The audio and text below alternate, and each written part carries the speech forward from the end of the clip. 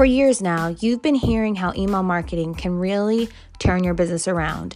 It seems like everybody and their mama is telling you how good email marketing is for your business. Like they're really, really into this thing, especially with this new thing called Flowdesk.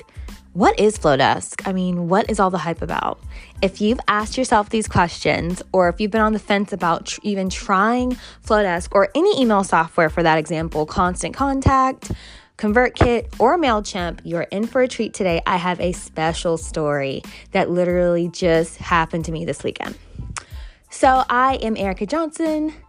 Thank you for joining me. This is the ContentCare.co podcast. I'm your host. I'm also the owner of ePartners Marketing, where we help busy entrepreneurs with marketing, design, and public relations. And like I said, you're in for a real life story treat. So last weekend, I had a consultation with a lady, and we were talking about redesigning her website, and things went well. Sent over the agreement. She signed it. She sent over the first payment, all that. And then I went to send her her welcome packet, and I use Flowdesk for my welcome packets. No shame, self-advertisement. I do have an affiliate link in my link in bio, or my, Linktree. So if you go to my Instagram or any of my links on the social webs, and one of the very first things is, sorry, I got a message from a client, but one of the very first links is that you get 50% off Flowdesk for life if you use my affiliate link, and also it is free for the first 30 days. So just try it out for 30 days, see if you like it. And if you're like, I don't want to pay for nothing, okay, great. Go to MailChimp. It's free. It's free, baby. MailChimp is free. Flowdesk is $19 a month, and you can send as many emails as you want. Whether your list is 20 people, 200, 20,000 people, Flowdesk does not care. They will let you send as many emails as you want for $19 a month. You cannot beat that. Anyways, ConvertKit, I've tried it for a client. Very nice as well. I'm not sure how much their monthly is. And then Constant Contact, I think, is more for like enterprise level. Klaviyo is amazing, but again, I know that they charge per different levels of how many subscribers you have. But Klaviyo was praised upon by another client I had. But anyways, okay, back to the story. So, went to send her welcome packet, and it said, like, it kept giving me an error in Flowdesk. I'm like, okay, what's the problem? Because I went back to the email from Gmail, and I'm like copying and pasting. I'm like, why isn't it letting me send this lady her welcome packet?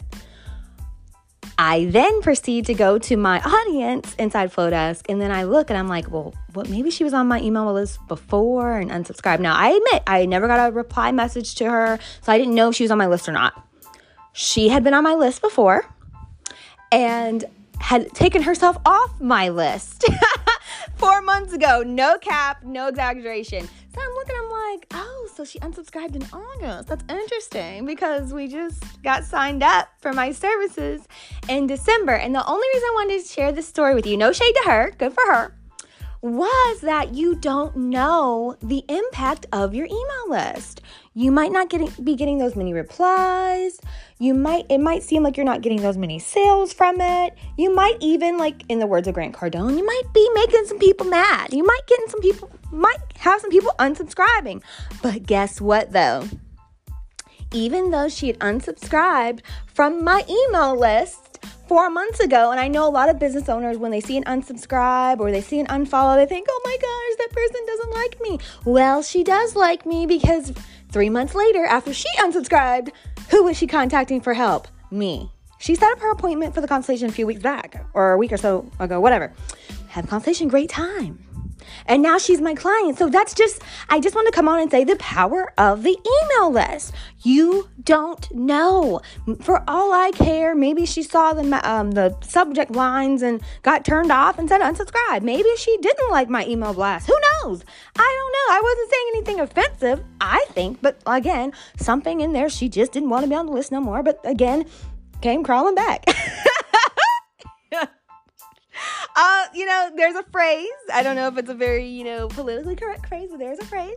It says, you fall back, they crawl back. So understand, she took herself off the list, but then who's getting services now? She is. Anyways, I just want to share that quick story with you to let you know, you never know which client is actually going to become your client from the email list. And I would say it's not just the power of email, it's also the power of what I've been preaching about, consistency, and also social media. Because guess what? She's been following me on social media for a while. I've been following her on social media for a while. We actually had met at an in-person event way before COVID last year at another client's grand opening event or launch party, birthday party, whatever you want to call it. It was a combination of things that day. But anyways, we actually met in person.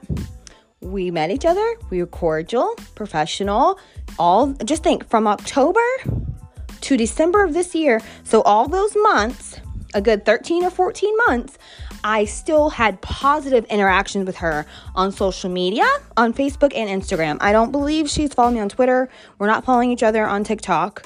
I know she's on my LinkedIn, but imagine that. And she, like I said, at one time she was also on my email list, and she took herself off my email list, but we're still interacting through the other means. So like I said, that just goes to show you, you don't know where your next client is going to come from. Even, excuse me, when you look at who's viewing your stories, someone that stopped watching your stories a while ago might be a client of yours. Someone that doesn't even follow you on there, but somehow knows about you from someone else could be your next client. So that's what I want to come on here and say really quick. You don't know where your next client's going to come from. Don't completely give up on email marketing. Don't completely give up on social media and say, oh, I'm only going to focus on email. I would say a good combination of both is the way to go. And like I said, even if someone unfollows you, they might end up being your customer. So never take it personal. Never get so down on yourself that you're like, oh my God, no one likes me because they unfollowed me or they unsubscribed from my email list. It's okay. It is okay.